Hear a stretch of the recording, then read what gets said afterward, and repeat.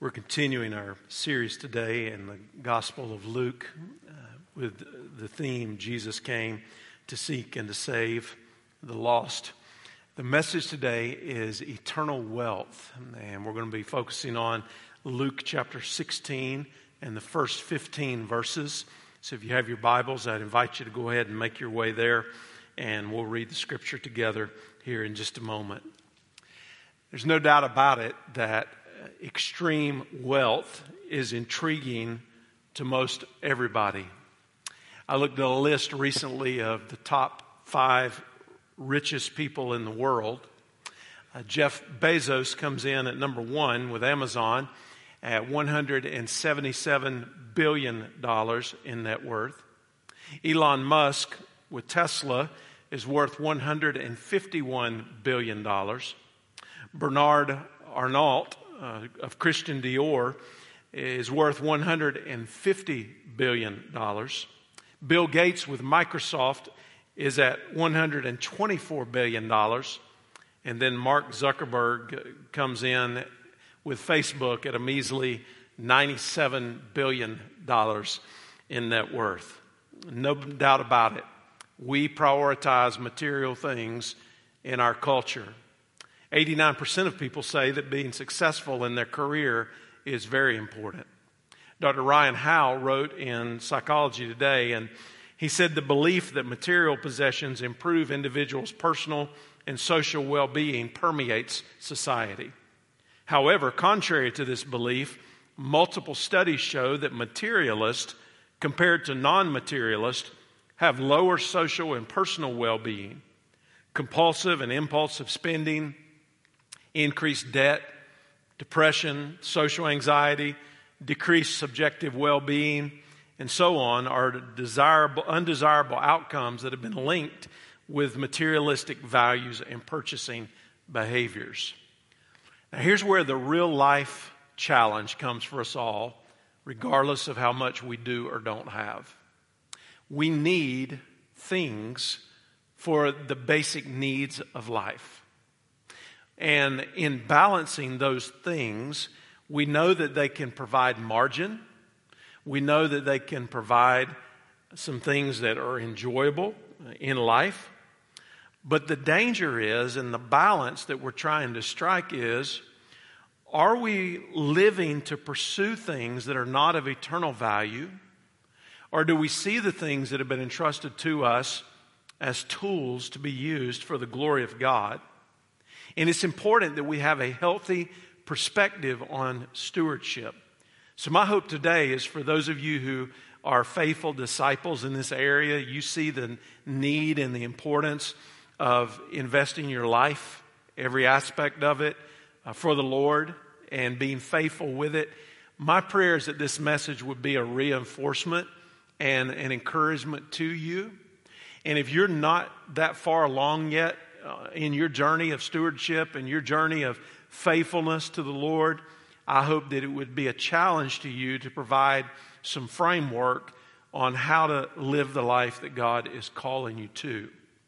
The parable before us in Luke chapter 16 is admittedly one of the most difficult.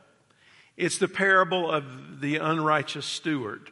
Some have referred to it as the most difficult parable of all because it seems to praise someone who in our eyes would be a scoundrel. Jesus does ultimately call the man unrighteous, condemns what he did wrong, but he also teaches a lesson on how to use what's been entrusted to us to prepare eternal wealth. And that would be what we're going to focus on as we look at this passage of Scripture together. And I begin reading in Luke chapter 16 and verse 1. Here's what the Word of God says. Now he said to the disciples, there was a rich man who received an accusation that his manager was squandering his possessions. So he called the manager in and asked, what is this I hear about you? Give an account of your management, because you can no longer be my manager. Then the manager said to himself, what will I do since my master is taking the management away from me? I'm not strong enough to dig. I'm ashamed to beg. I know what I'll do so that when I'm removed from management, people will welcome me into their homes. So he summoned each one of his master's debtors. How much do you owe my master? He asked the first one. 100 measures of olive oil, he said. Take your invoice, he told him. Sit down quickly and write 50. Next, he asked another, how much do you owe? 100 measures of wheat, he said. Take your invoice, he told him, and write 80. The master praised the unrighteous manager because he had acted shrewdly. For the children of this age are more shrewd than the children of light in dealing with their own people. And I tell you, make friends for yourselves by means of worldly wealth, so that when it fails, they may welcome you into eternal dwellings. Whoever is faithful in very little is also faithful in much, and whoever is unrighteous in very little is also unrighteous in much. So if you've not been faithful with worldly wealth, who will trust you with what is genuine? And if you've not been faithful with what belongs to someone else, who will give you what is your own? No servant can serve two masters, since either he will hate one and love the other, or he will be devoted to one and despise the other. You cannot serve both God and money. Now verse 14. The Pharisees, who were lovers of money, were listening to all these things and scoffing at him. And he told them, you are the ones who justify yourselves in the sight of others, but God knows your hearts.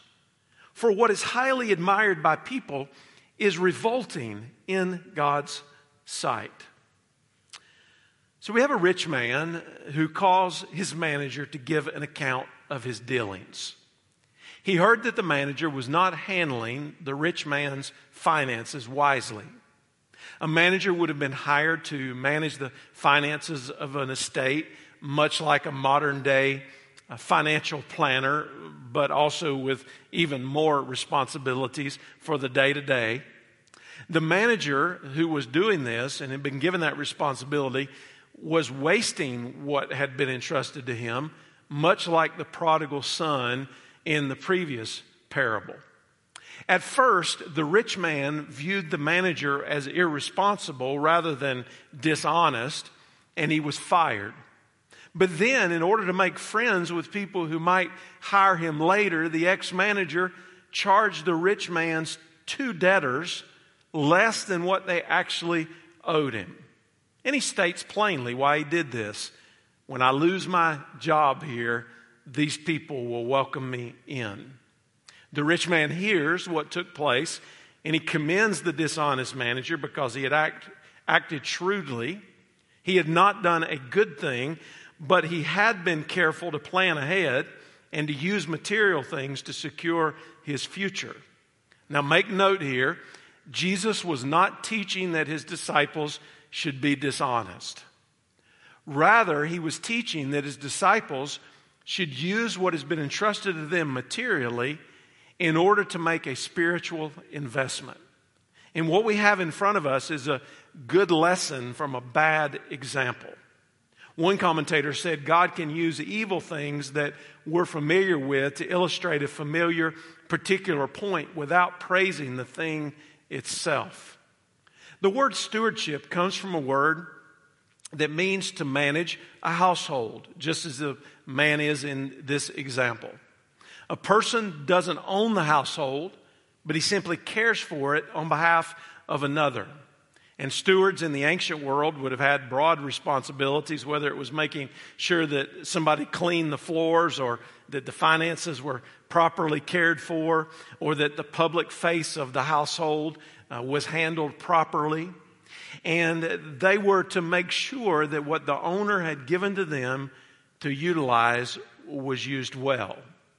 We are not the owners of anything that we have, but we are called to care for everything God has entrusted to us. So that extends to creation, the world God's put us in. We should be good managers of that. We ought to use the resources the Lord has given us. It includes our gifts and our talents, the money and the financial resources, our time, And ultimately, and most importantly, it includes the gospel. As these things come together collectively, they present a picture of what kind of stewards we are and what kind of lives we're living and how faithful and effective we are in the kingdom of God. So I want to show you in these few moments that we have together 3 stewardship principles that I think will be helpful for us to have a framework and a guide for our own stewardship of life. The first stewardship principle is that God is the owner of all resources. Now we know this from the scripture. We know this intuitively. We know that what we have did not come from us, but this is truly foundational as we live our lives. The owner in the parable is described as a rich man. He's running everything. But this key principle that we find, if we understand it, will significantly shape how we live. C.S. Lewis in Mere Christianity wrote, "Every faculty you have, every power of thinking or of moving your limbs from moment to moment has been given to you by God." Then he says this, "If you devoted every moment of your whole life exclusively in service to God, you could not give him anything that was not, in a sense, already his own." Psalm 24 says, "The earth is the Lord's and everything in it, the world and all who live in it. For he founded it upon the seas and established it upon the waters." The Apostle Paul said in 1 Corinthians chapter 6, "You are not your own. You were bought with a price."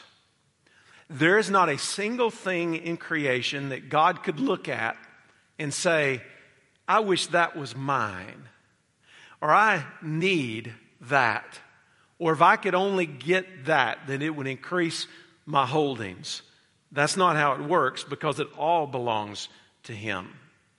You might be familiar with the story of Achan in the Old Testament, in the book of Joshua.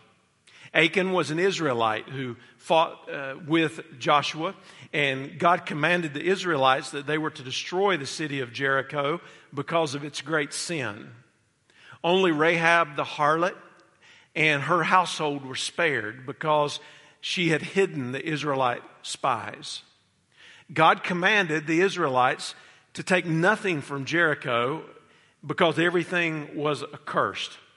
Further, he warned them that if they took anything, that the whole camp of Israel would be subjected to trouble and destruction under the hand of God.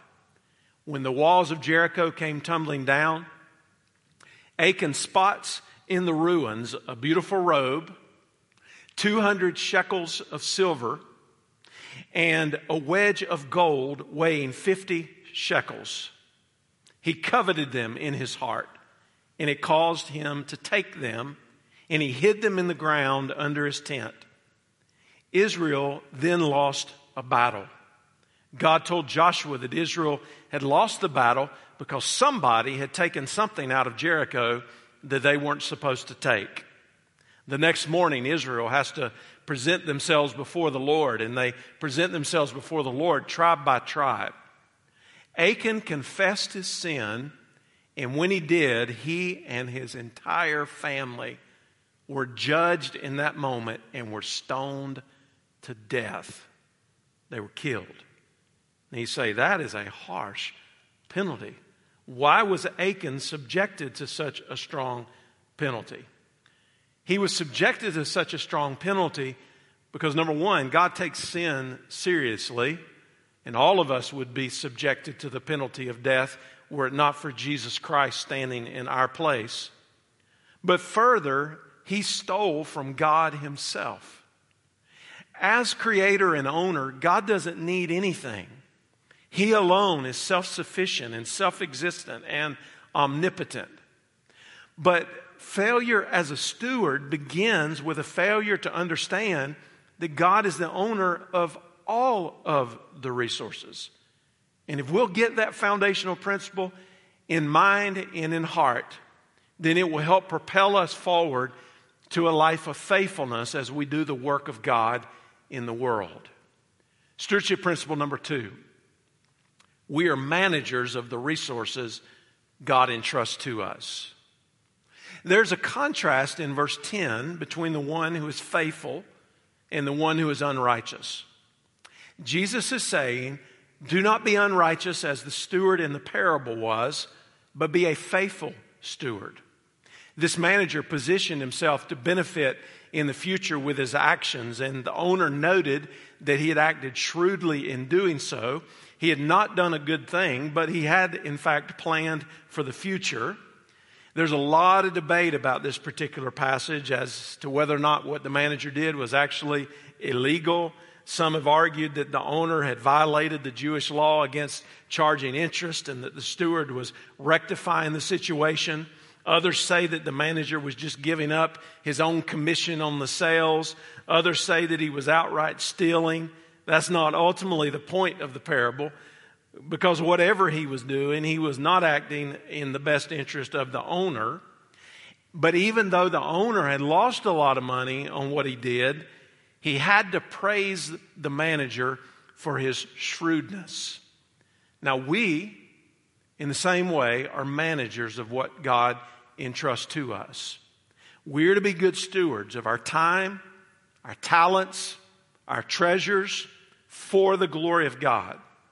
So a life of stewardship is understanding that everything you have is to be managed. Sometimes we think about it only in terms of financial resources. That's only one aspect of it.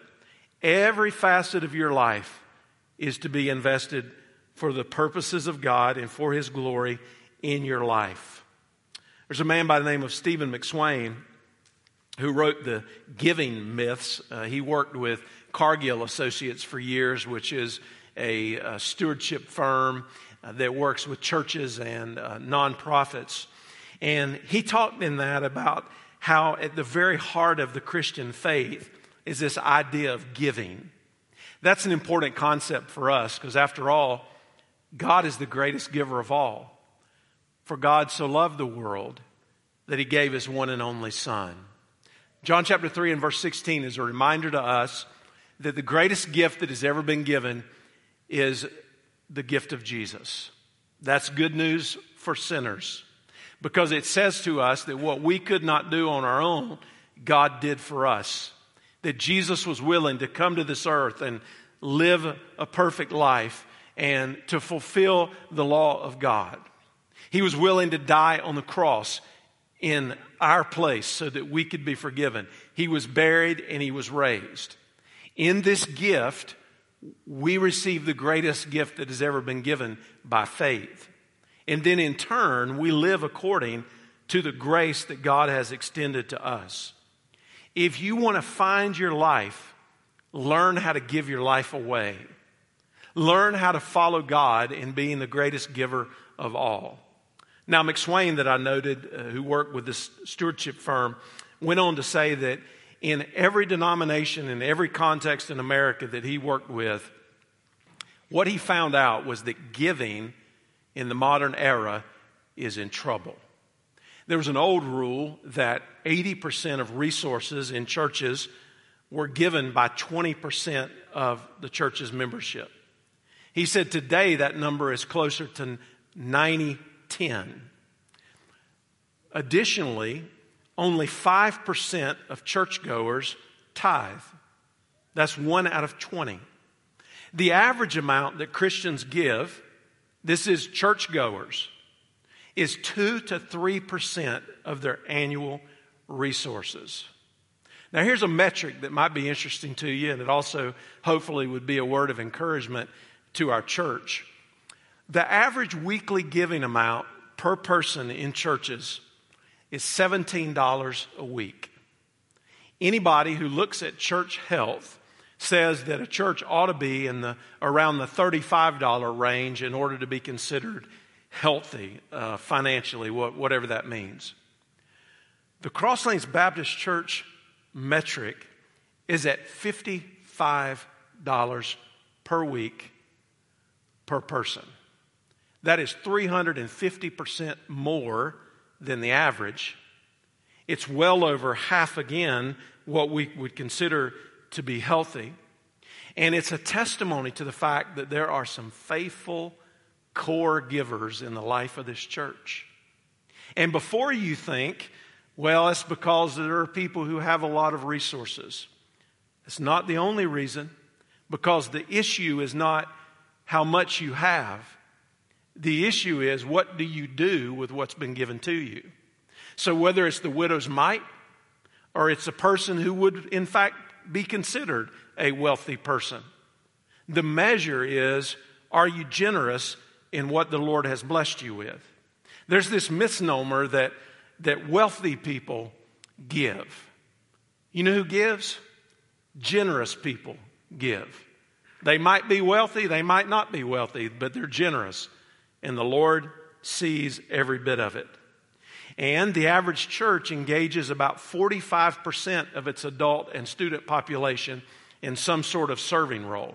I don't have the current statistics, but I can tell you that our number has been measurably higher than that historically, including the number of people who give of themselves and of their talents in serving the church. I'm convinced that people who want to honor God and live their lives as givers in the totality of life, when they're discipled properly and understand a scripture passage like what is even before us today, and when they're presented with a vision that is greater than themselves, they're going to be compelled to a higher measure of faithfulness. Nobody wants to give to a budget, but everybody who's a giver wants to give to a vision. And in giving to that vision, we're seeing that we're doing something that is greater than ourselves, and we're following God, who is the greatest giver of all. Luke chapter 6 and verse 30 says, "Give to everyone who asks of you, love your enemies, do good and lend, hoping nothing in return, and your reward will be great." Verse 35, "For he is kind to the unthankful and to the evil." So here's this almost opposite world of principle than what the culture would tell you to do. You give to those who ask.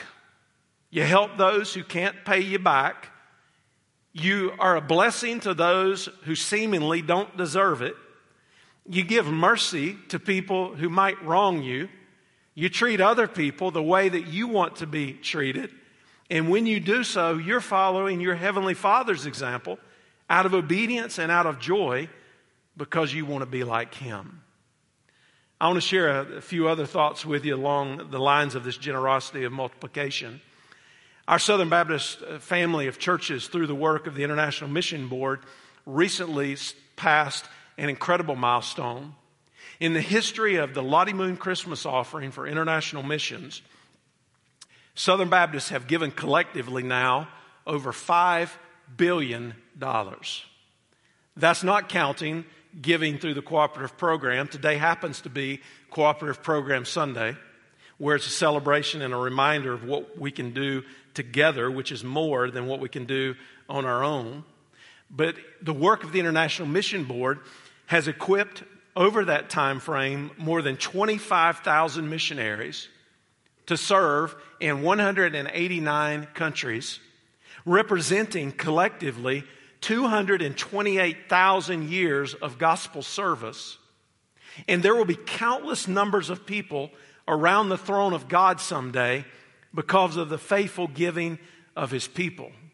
But we're reminded that today there are even still more than 7,000 unreached people groups in the world.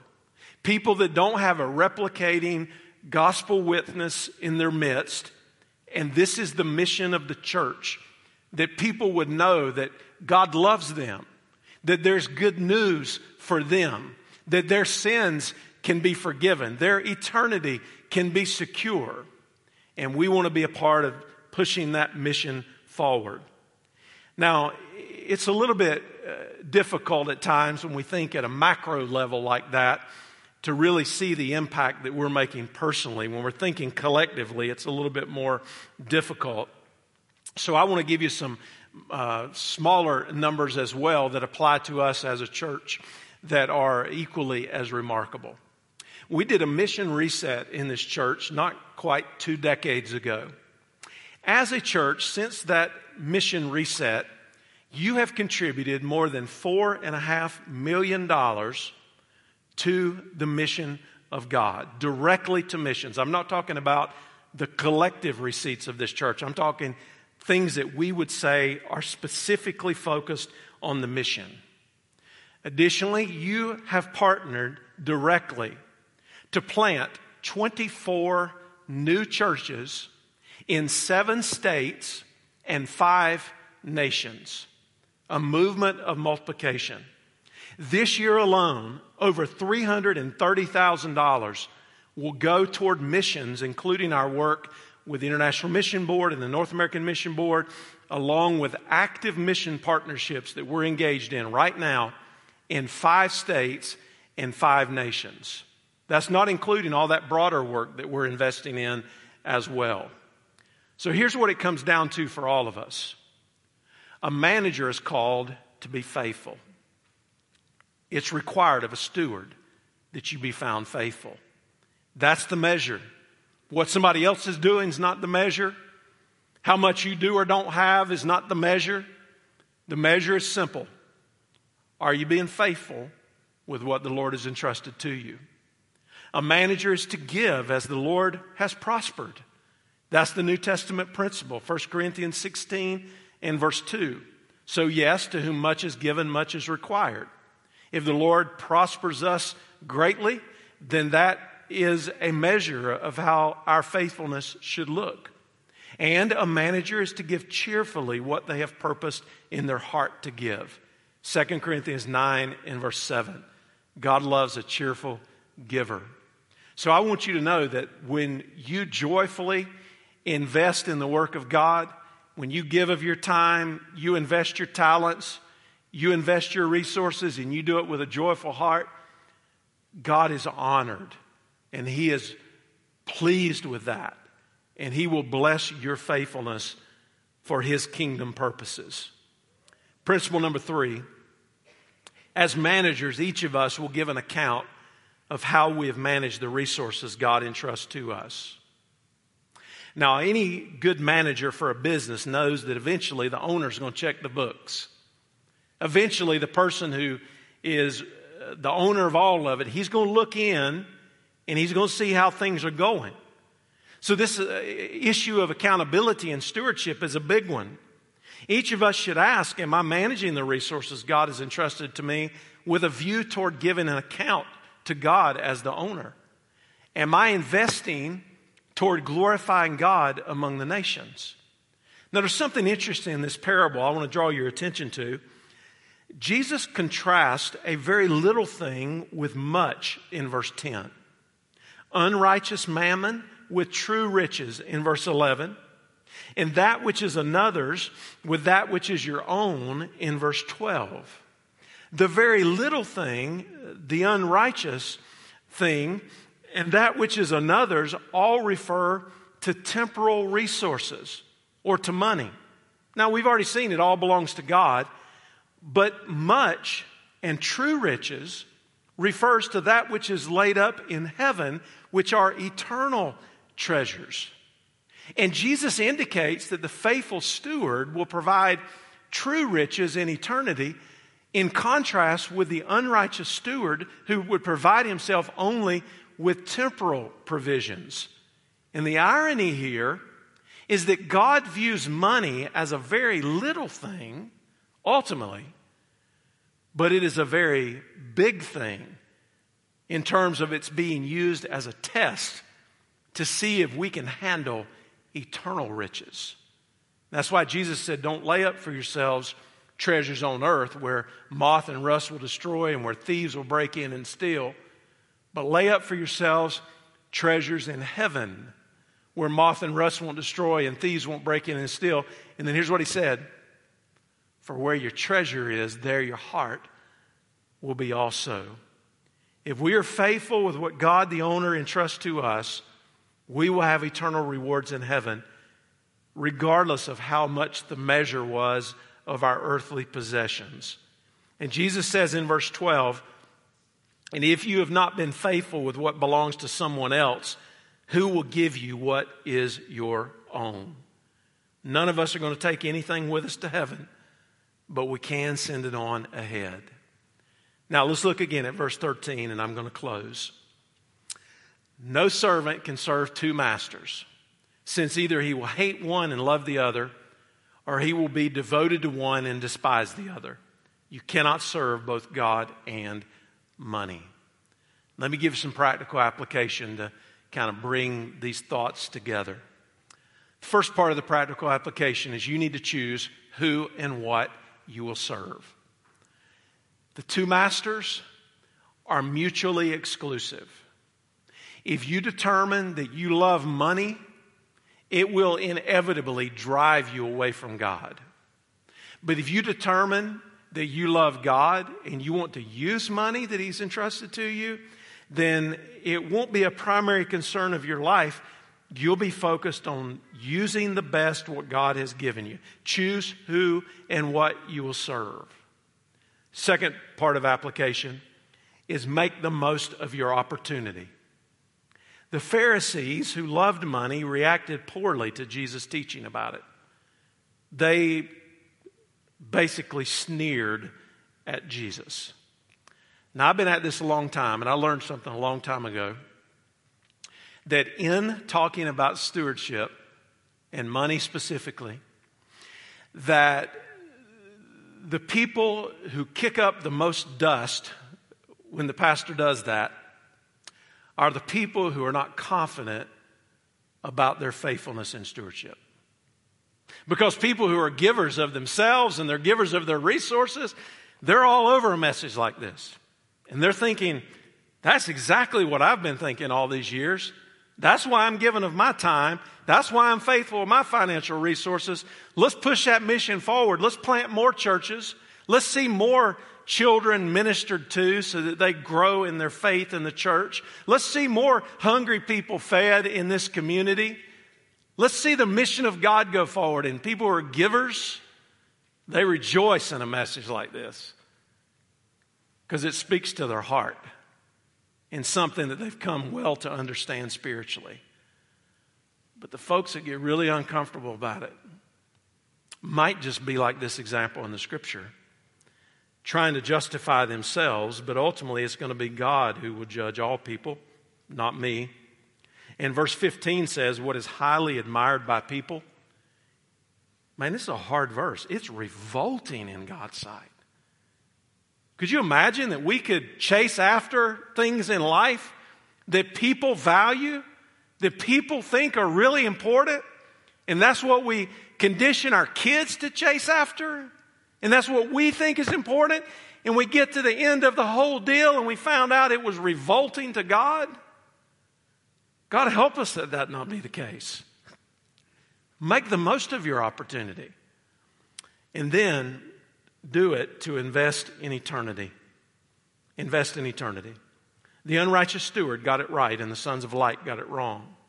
Sometimes unbelievers are more shrewd in figuring out how to secure temporal wealth than believers are in figuring out how to secure eternal riches. But at the end of it all, we want to be found faithful. And I say this to you in closing.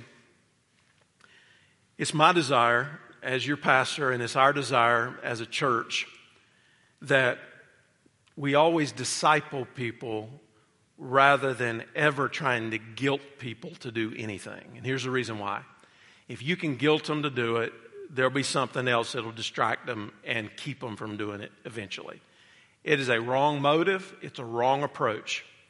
But if, in fact, we can present to you the picture of what a disciple should be from the Word, not from our opinion, and we trust the Holy Spirit to stir that up in your heart, that's going to get you further because you're going to grow and you're going to be more like Christ.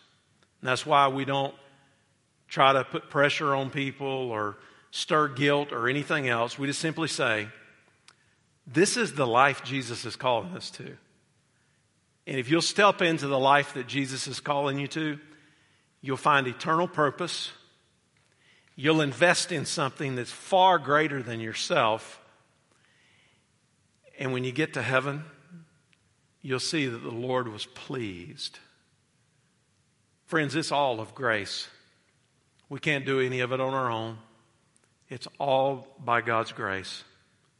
But let's step into that grace and let's be faithful with what He's entrusted to us.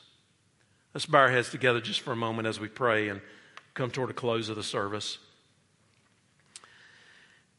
If you're one of those folks I was talking about, and you know that you're faithful in this area and the Lord's shaping you and He's growing you, would you take just a moment and say thank you to God for His grace in your life? Thank Him for the blessings that He's entrusted to you. Ask Him to help you to continue to deepen in your discipleship of what stewardship is all about.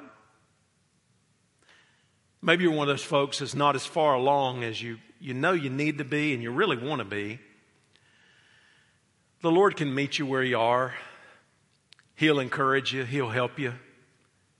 But you got to be available. You got to surrender yourself to the Lord and say, Lord, I want to be used for your glory, for the sake of the name of Jesus. Maybe there's somebody here today who doesn't have a relationship with God through Jesus Christ. You say, Pastor, what does it mean to be saved? Here's what it means. It means to recognize that God is a holy God and that we are sinful people. It means to realize there's no way back to God on your own. There's no forgiveness to be had on your own. There's no eternal life to be had on your own. But God has done everything that needed to be done through His Son, Jesus Christ. And today, if you would be willing to repent of your sin and look to Jesus in faith, God will save your soul. You say, well, there's a lot I don't know. Well, there's a lot all of us don't know. But this gospel is as plain and as clear as it can be. So plain and clear that even a little child can understand it. Believe on the Lord Jesus Christ and you'll be saved. Would you trust in Him today? Father, we thank you today for the faithfulness of your good hand to provide for us what we need. Help us not to get caught up in the things that ultimately are going to be disgusting to you, but help us to see things in a proper eternal perspective. And whether we have little or we have much, our prayer collectively would be, help us to be faithful. You're the one that has given us these gifts. May we use them well. I want to thank you for the faithfulness of this church and the many sacrificial people here who give first of themselves and then of their resources. We could do nothing that we're doing apart from that. And Lord, you've blessed us. And I pray you would continue to grow that number. Develop us as we serve you and as we exalt Jesus in all that we do. And we ask it in His name. Amen.